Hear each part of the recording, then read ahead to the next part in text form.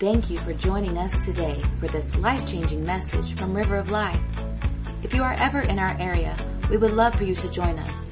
For more information, visit us at rolcrawfordville.com. That's rolcrawfordville.com. Or download our app in the App Store under ROL Crawfordville. Now, let's join Derek Gray as he teaches from the Word of God. All right, good evening, everybody. You want to go ahead and find your seats. We will go ahead and get started. I hope everybody had a great Thanksgiving. We didn't meet last Wednesday, but welcome back to our Wednesday night Bible study.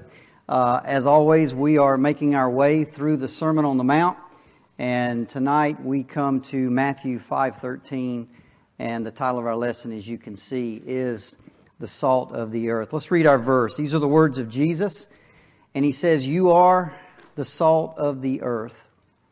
But if salt has lost its taste, how shall its saltiness be restored?" That is a rhetorical question, by the way. It cannot be restored. Therefore, Jesus said, "It is no longer good for anything except to be thrown out and trampled under people's feet." Now, for the past few weeks, we've been going through verses 3 through 12, and we've been talking about the Beatitudes. And I've reiterated over and over again that the Beatitudes describe the character of a Christian. But tonight, we kind of start a new and fresh section of the Sermon on the Mount. And we're going to kind of move away from a description of the character of a Christian, and we're going to move to a description of the purpose of a Christian. You see, you cannot be a Christian in isolation. You can have all these characteristics of a Christian, but the fact is that we live in a family. We live in a community. We interact with people in school. We interact with people on the job. We interact with people socially. So the question for us as Christians is, how do we interact with the world around us? What kind of relationships do we have with the world? Now, if you think about this as a pendulum, the pendulum can kind of swing all the way to the left and all the way to the right. For example, the pendulum can go all the way one way, and you'll find a group of people there that says, "Oh, as Christians, we need to be completely separate from the world." And they'll look at verses like 2 Corinthians 6:17, where the Bible says, "Therefore come out from among them and be ye separate, says the Lord." So for 2,000 years, you've seen the stuff like this. For example, the first monks went out and built monasteries, and they moved out into the wilderness, and they moved into these monasteries and separated themselves from the world, and they lived these very austere lifestyles. You still see it today with groups like the Amish, who completely separate themselves from anything to do with society or culture. So that would be the extreme on one side of the pendulum. Now, on the other side of the pendulum, it would go the other way, and you would have a group that says, "Oh, no, we don't need to be separate. In fact, we should mimic the world in order to reach them for Jesus." And they would look at scriptures, for example, 1 Corinthians 9:22, where Paul says, "I become all things to all men, that by all means I might save or reach some." And so what you have is you end up with churches that play secular music. And if you don't know that's out there, it is. You'll end up with a preacher that gets up and throws out a cuss word every once in a while just because he wants the congregation to know that I'm just like you. And so you'll end up with believers that consume the same entertainment, they drink the same beer, they wear the same clothes as the world. You can't really tell them apart. And so you've got both sides of this pendulum, or both sides of the extreme. Now, one side would say to you, "Well, we're emphasizing holiness." And the other would say, "Well, we're emphasizing evangelism. We want to reach people for Christ." Now, here's the thing.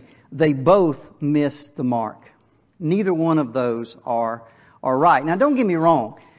There are really practical issues that you and I have to wrestle with as Christians. Okay, very practical things. What does, one side would say you can't watch any movies. And the other side would say, well, you can watch any movie you want to. Well, the answer is probably somewhere in the middle, right? Same thing with music. Should I send my kids to public school? Should I not send them to public school? Should I make them go to a Christian college or a secular college? Should I attend parties? Should I drink? How should I dress? In other words, how do I mix with unbelievers? I've even heard of Christians that won't send their kids to youth group because there will be unbelieving kids there. So they won't even send them to youth group. So these are real practical issues that you and I have to work out in our life. So this is kind of what we're talking about here tonight, is what should the church's relationship look like with the world? And of course, what we want to know is, what does the Bible say? Now, the Bible deals with this in a lot of different ways. For example, Jesus said in John 17, you are in the world, but you're not of the world. In other words, you've got to live in the world. You've got to build a house. You're going to get married. You're going to have children. You've got to pay your taxes. You've got to get a job. You're going to live in the world, but you're not of the world. You're not like them. You're not of the same nature. You're not of the same substance.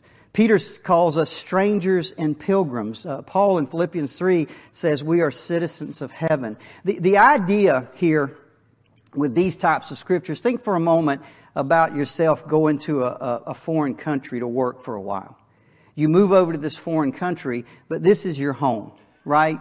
And I'm going to go over there for a while, but I'm coming back home. Well, while you're in that country, you've got to have shelter. You got to have food. You got to have a job. You got to pay taxes. But you always, in the back of your mind, you never settle. You never completely go 100% because you know you're going home. This is the idea that these type of scriptures bring to us, that this world is not our home. We never buy into the world's ways because there's another place waiting for us. Now, why do I bring all that up? Because this is the subject that Jesus is clearly dealing with in Matthew 5:13. He's dealing with this. What is our relationship to the world? What is our purpose here in this world? And he does it just using an incredible metaphor. An incredible metaphor. It always shocks me what the word great doesn't even describe what kind of communicator he is. How much he can say in just a few words. In fact, in just 7 words, Jesus is going to describe the Christian's purpose in this world. And at the same time, he's going to imply some really important truths about the world around us. And he's going to do it with 7 simple words. Those words are this: you, Christian, you alone, Christian, are the salt of the earth. Now, that's the metaphor. Now, what does it mean? Well, to understand this metaphor, we need to talk about salt, because you can see basically that's the main thing. Now, probably most people in this room mention the word salt. You immediately think of that little salt shaker that you picked up at Thanksgiving and you put on your food. But salt is so much more than that. So let's talk about it. Now, we live in a really incredible age. I don't think sometimes we understand how different our life is compared to literally the thousands of years that people have lived on this planet before us. We live in an age where if you want food, you go to the grocery store, you pick it up and you take it home, and if you want to preserve it, you open your refrigerator and you put it in. We don't have to worry about it, right? We've got ice, we've got refrigerators, but you got to remember back in the first century when Jesus said, "You are the salt of the earth," there's no grocery stores, there's no refrigeration systems, there's no ice, there's nothing like that. In fact, in the first century, there were 2 purposes for salt. Now, the first one is preserving food. Like I said, we don't even think about this anymore. We don't even have to worry about it anymore. But back then, they did. In fact, prior to the invention of canning, which was in 1795, which, by the way, That was Napoleon, whether you know it or not. Napoleon offered a reward of 12,000 francs to anybody that could come up with a way to preserve food, and this guy did it. And it made its way over to America around 1821. So canning has been around for 200 plus years. But prior to that, there was only one way to preserve food, and that was by using salt. In fact, preserving food with salt goes back way before anybody started writing down records. Our ancestors salted meat, they salted fish, they salted vegetables, they even salted fruit. Is there anybody here that's had salt mullet? There's a few. Look at you. Anybody ever actually salted mullet? Wow, how about that? That's pretty good. I've never done it, but I know there were stories. I've heard stories of here in Wakulla County back in the run when the mullet would run. They'd go down to the seine yard, catch a bunch of mullet, and they'd salt them in barrels, and they'd take them up to Georgia and sell them, or you'd take them home and put them up, and you'd eat them over the winter. That's how you preserved your fish. So salt's ability to preserve food, what most people don't realize is really contributed greatly to the founding of civilization. It eliminated dependence on the seasonal ability of food. It allowed you to take food and make it last for weeks and sometimes months. It made it possible to transport. I mean, think about, without salt, how would you transport food? How would you take food with you? The people that went west, or the Roman armies that marched to conquer the Roman Empire. That's how they kept their food, was through salt. So salt was really the basis of building these great foundations of civilization. It was incredibly valuable commodity back in those days. In fact, even at times it was considered a form of currency. It was that valuable. In fact, the word salary in English comes from the Latin word for salt. They actually would pay people salary in salt. I read somewhere in one of the things I was studying that back in the colonial days, they used 40 pounds of salt per person per year. That's how much salt it took to keep a family going, just, again, to preserve your food.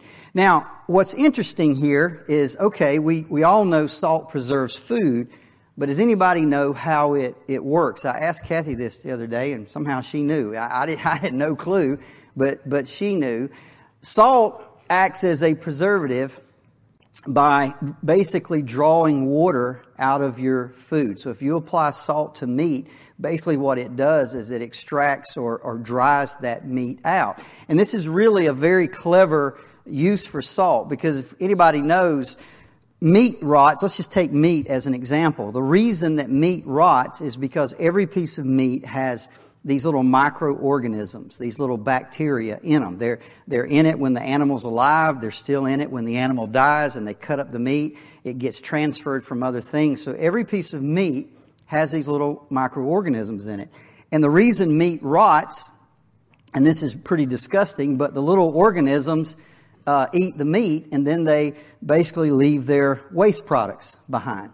So when you see all that stuff growing on the meat, and the meat begin to get mushy, and that's like organism poop or something like that. I mean, it's kind of disgusting, in case you didn't get what that was going on. But here's the thing. These little organisms are living creatures, and like any living creature, they need water. So when you apply salt to food and you extract that water, the bacteria can't live. They certainly can't thrive, and so it makes your food last much longer. Now, that's one purpose of salt that's been around for literally thousands of years. The second purpose of salt in the first century was exactly what it is today, and that is to season food. People in the first century put salt on their food to enhance the taste and enhance the flavor, just like we do today. Now, let's come back to what Jesus said. Knowing those two things, Jesus says, you, Christian, you alone, you are the salt of the earth. So what is he trying to teach us? What important truths do we learn? Well, first thing I want you to see is, what does that tell us about the world? We'll look in a minute what that tells us about you and I. But first, what does that tell? If we're the salt of the earth or the salt of the world, what does that tell us about the world? I want to make sure you get this, because this is important.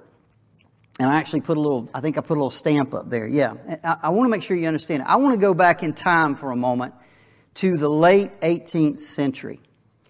Darwin in 1859 publishes The Origin of the Species. Okay? And everybody knows The Origin of the Species teaches evolution. And that theory, the evolution theory, takes the world by storm. Now, you got to understand, before that, for literally thousands of years, people had believed that in the beginning, God created the heavens and the earth. Nobody ever doubted that. God created the heavens and the earth. And then this book is published in 1859 that said, oh no, God didn't do that. Evolution did this. And it took academia, it took everybody by storm. The intellectuals and the philosophers and the poets and the professors and the world leaders, see, all of a sudden they never had another reason. They never had an explanation for why we were here. And all of a sudden they had one, and they didn't need God anymore. And boy, they loved it. They loved it. Everybody jumped on board the evolutionary bandwagon. And what they began to see is they said, oh, okay, we've been evolving. You know, we came out of this primordial ooze and we started as cavemen, and then we got a little smarter and we got a little smarter, and we've been evolving all the way up. Now here we are in the late 19th century, the end of the 1800s, and in their mind, we finally figured out why we're here. We finally figured out our purpose. And they really believed, if you go back and you read some of their writings, they truly believed that they were on the edge of a golden era. In their mind, mankind was advancing upwards. We'd reached a certain stage in our development. Paradise was just around the corner. They literally believed, if you go read their writings, there's not going to be any more wars. There's not going to be any more diseases. We're going to eliminate all suffering. The 20th century is going to be absolutely amazing. The 20th century is going to be a paradise on earth. Instead, 231 million people died at the hands of other human beings. That's not dying by floods or dying by natural disasters or dying by disease. That's dying in wars. That's dying in conflicts. That's dying by being forced starvation. The 20th century brings up men like Lenin and Mao and Stalin and Hitler. By the way, that idea that mankind is going all the way up and we're just progressing, we went off a cliff. And it was proved to be a fallacy. But you see, the Bible has always exposed the truth about mankind. The Bible says our heart is desperately wicked.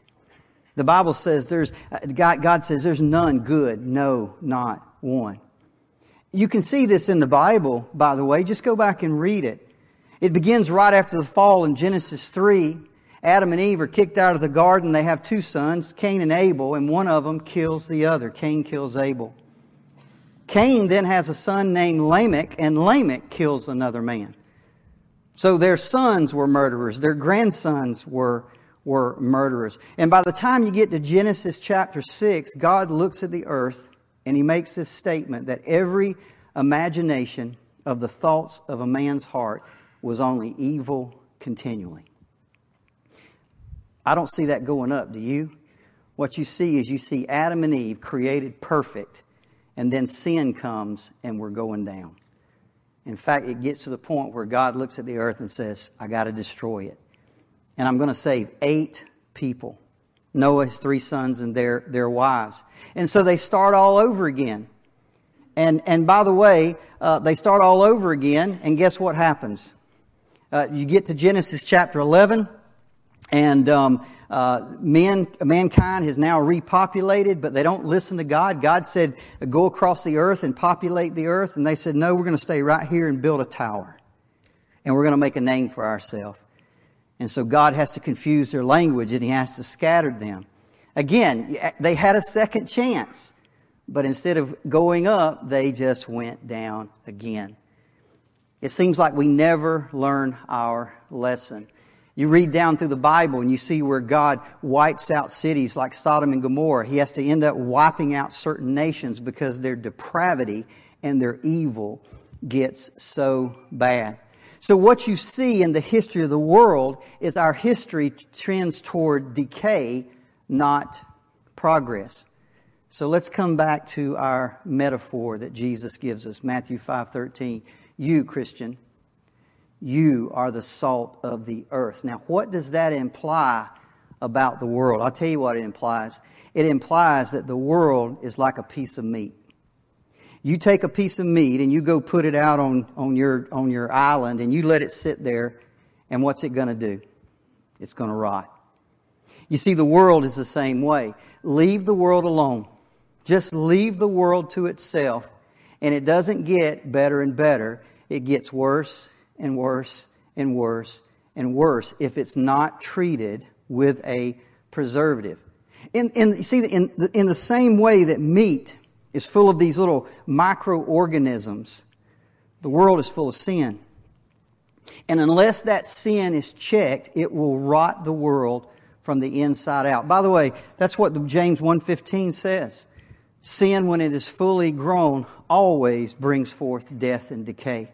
So the natural state of the world, we think, or a lot of people think, well, if you just, the world's, there's a lot of good people out there, and if they would just do the right thing. No, Jesus is telling us in this metaphor that the world is like food, that unless it's preserved, it will naturally rot.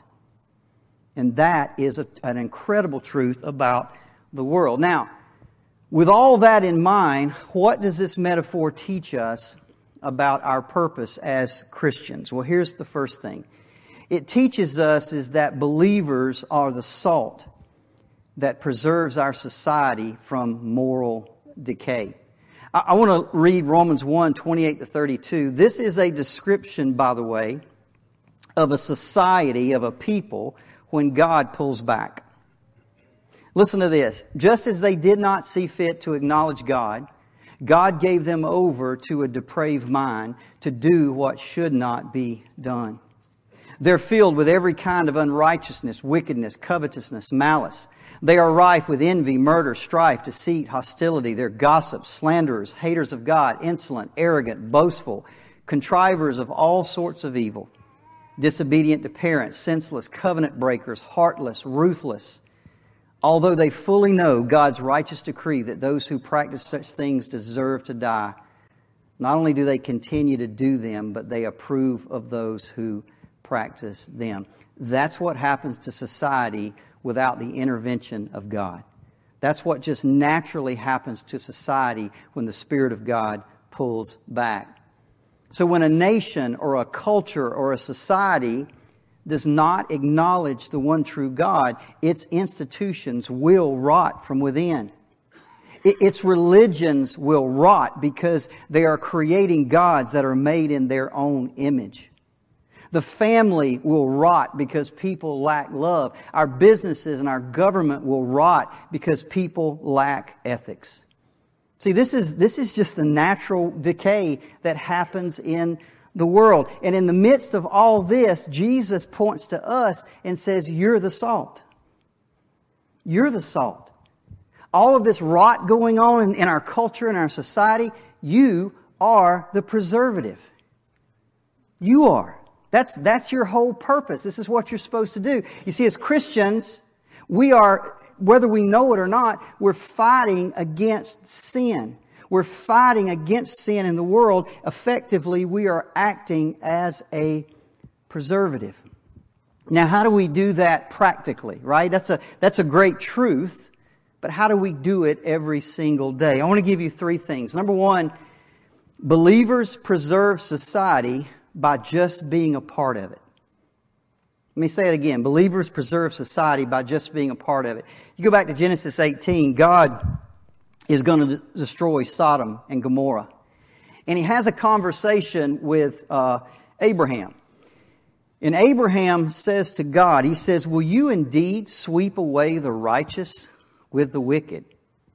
And they had this conversation, and Abraham says to God, he says, God, if you can find 50 people, 50 righteous people in the city of Sodom and Gomorrah, will you spare it?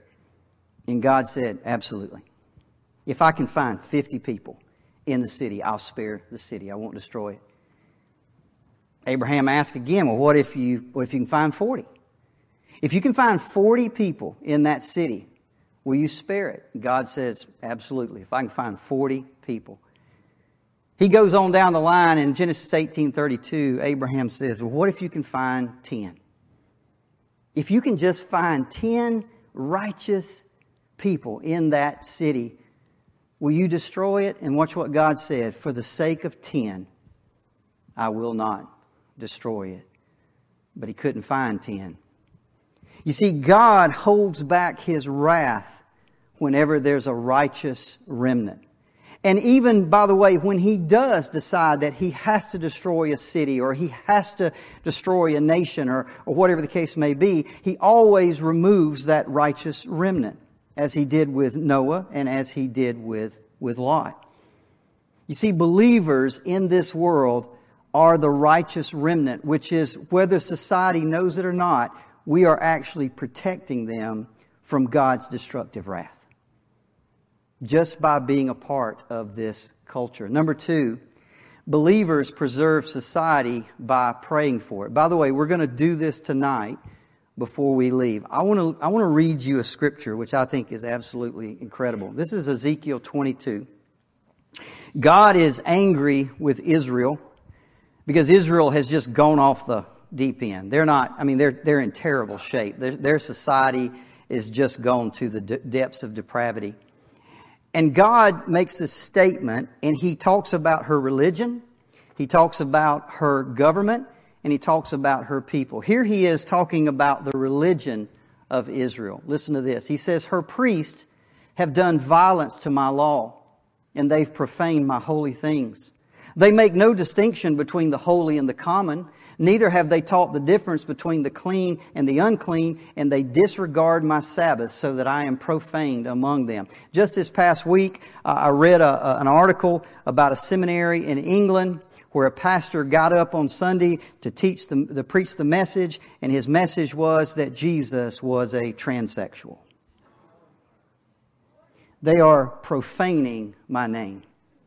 They are profaning my name. God goes on. Her princes, this is the government He's talking about. Her princes in her midst are like wolves tearing the prey, shedding blood, destroying lives to get dishonest gain. And her prophets have smeared whitewash. They cover for them, seeing false vision and divining lies for them, saying, thus saith the Lord God, when the Lord has not spoken.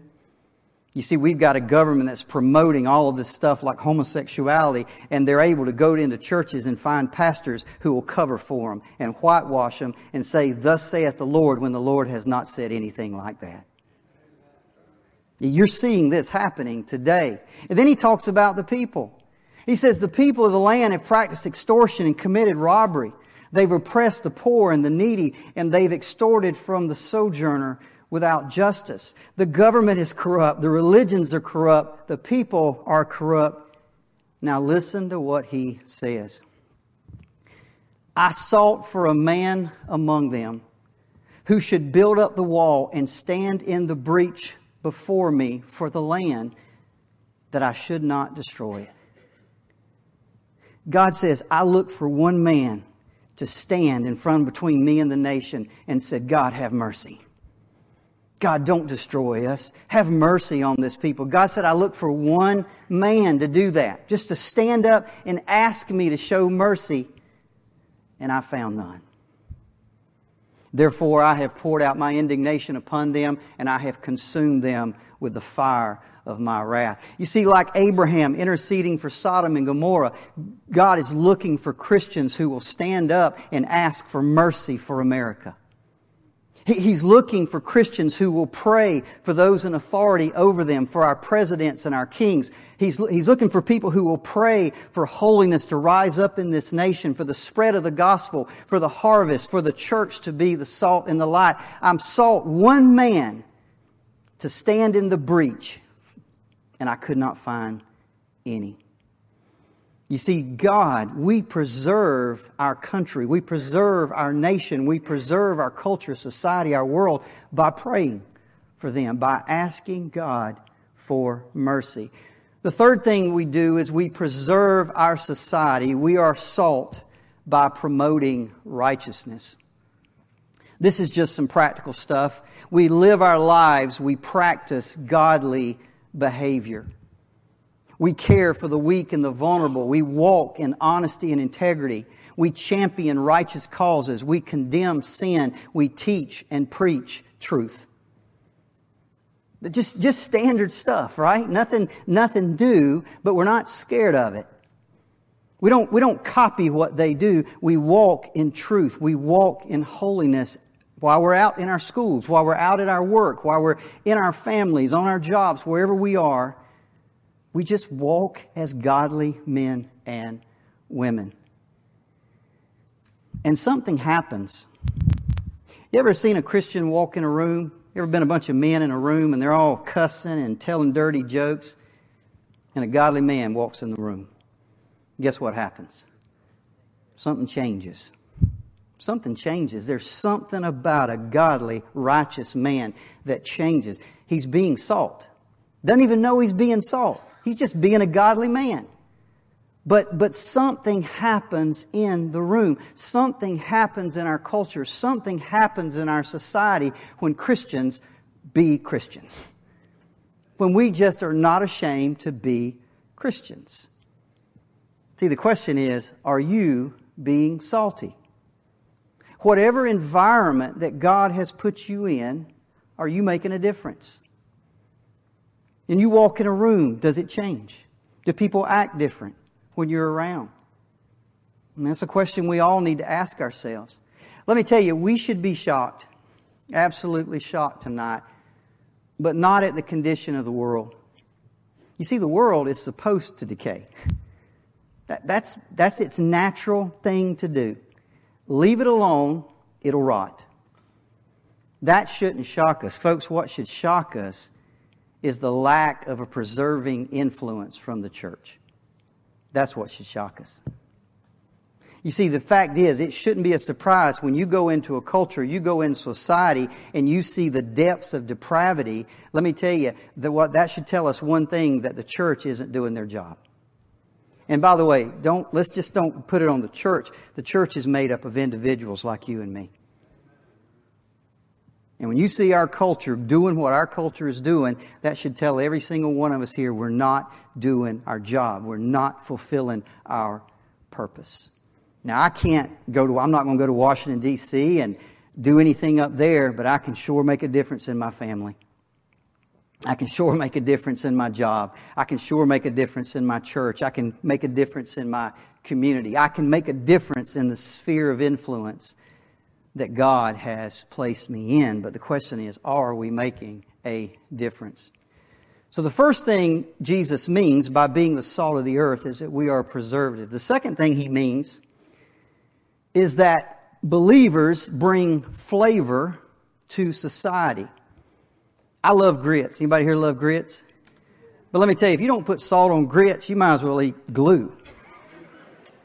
Right? I mean, you might as well just eat paste. I mean, they're tasteless. They're useless. But you put some salt and butter and bacon and cheese and all of a sudden they get really, really good, right? Let me tell you what Jesus is saying. When He says you are the salt of the earth, you see what He's saying? He's saying without you, this life is bland. Culture is bland. Culture is like grits without salt.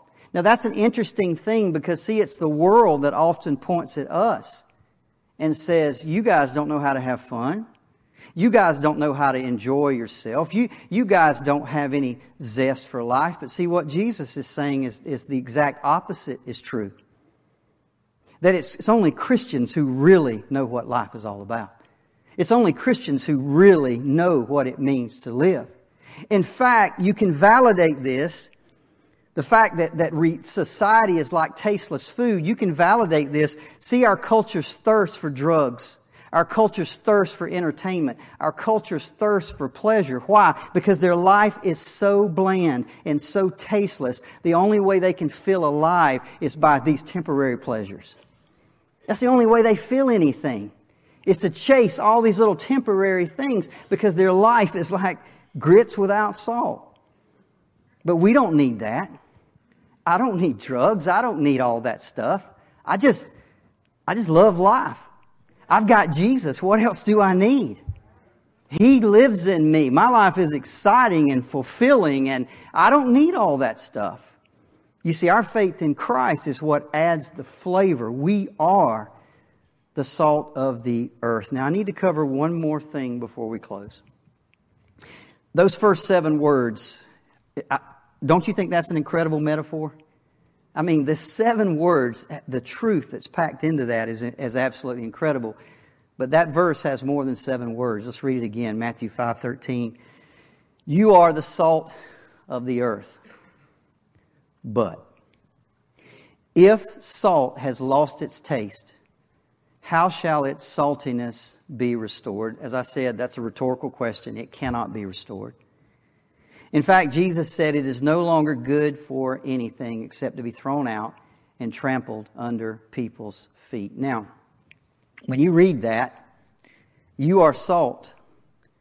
But if the salt has lost its saltiness, is that saying that I can lose my salvation? Is that saying that a Christian can become unsalty? Is it saying that I can lose my salvation? Well, first of all, no, you can't. Because Jesus dwells in me, and Jesus said, I'll never leave you nor forsake you.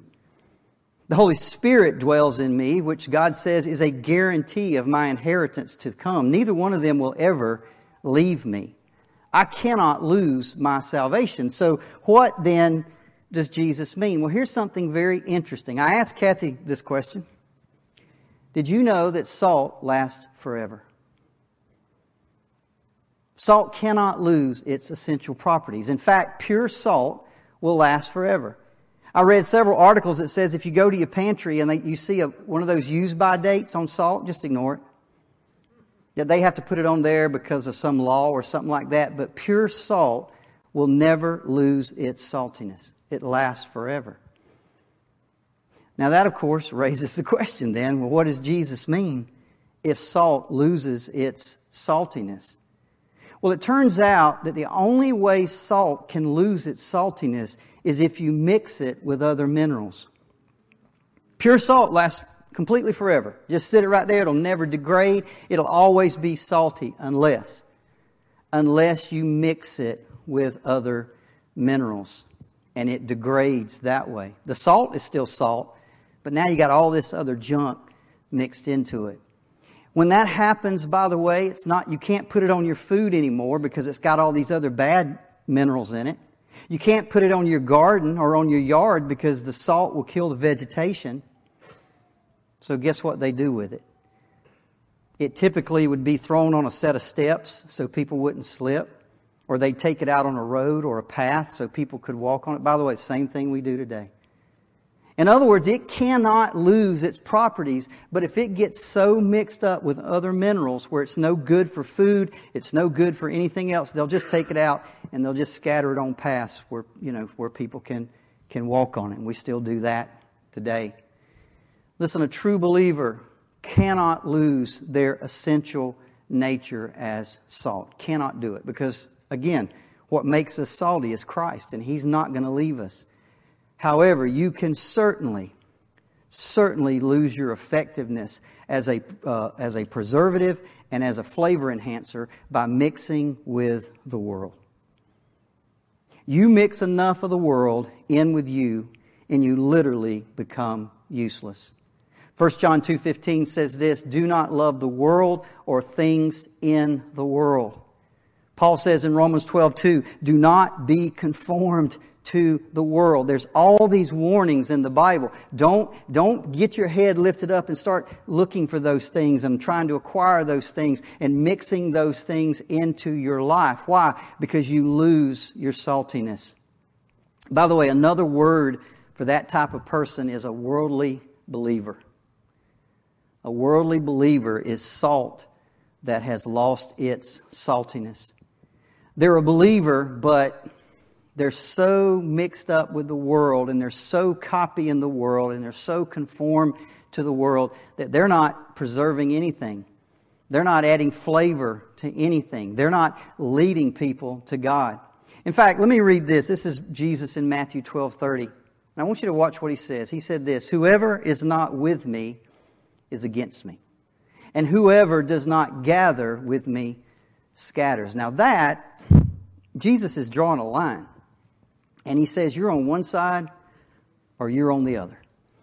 You're either acting as a preservative or yet you're contributing to the rot.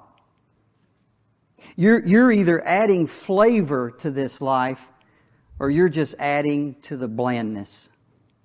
You're gathering or you're scattering, one or the other. You see, there's no in between. I think the question that we have, I think what Jesus wants us to see is your purpose on this earth is to preserve and enhance. Preserve and enhance. That's who you are, is salt. Fulfill your purpose. That's what you're here for. If you're not doing that, what's the point? As a Christian, if you're not doing that, what are you good for? Are we being salty? Are we fulfilling our purpose? Hey, I want to do one thing before we leave tonight. If you can, join me at the front. We're going to pray for our nation. You know, I was just really convicted about this today, that the Bible tells us to pray for our leaders. Get on up and come on. Y'all ain't got to sit there. We're to pray for our leaders. We're to pray for those in authority over us. One of the ways that we act as a preservative for our culture and for our nation is to pray. Now, I would love it if every church across America was praying every day, but again, we can only do what we can do, right?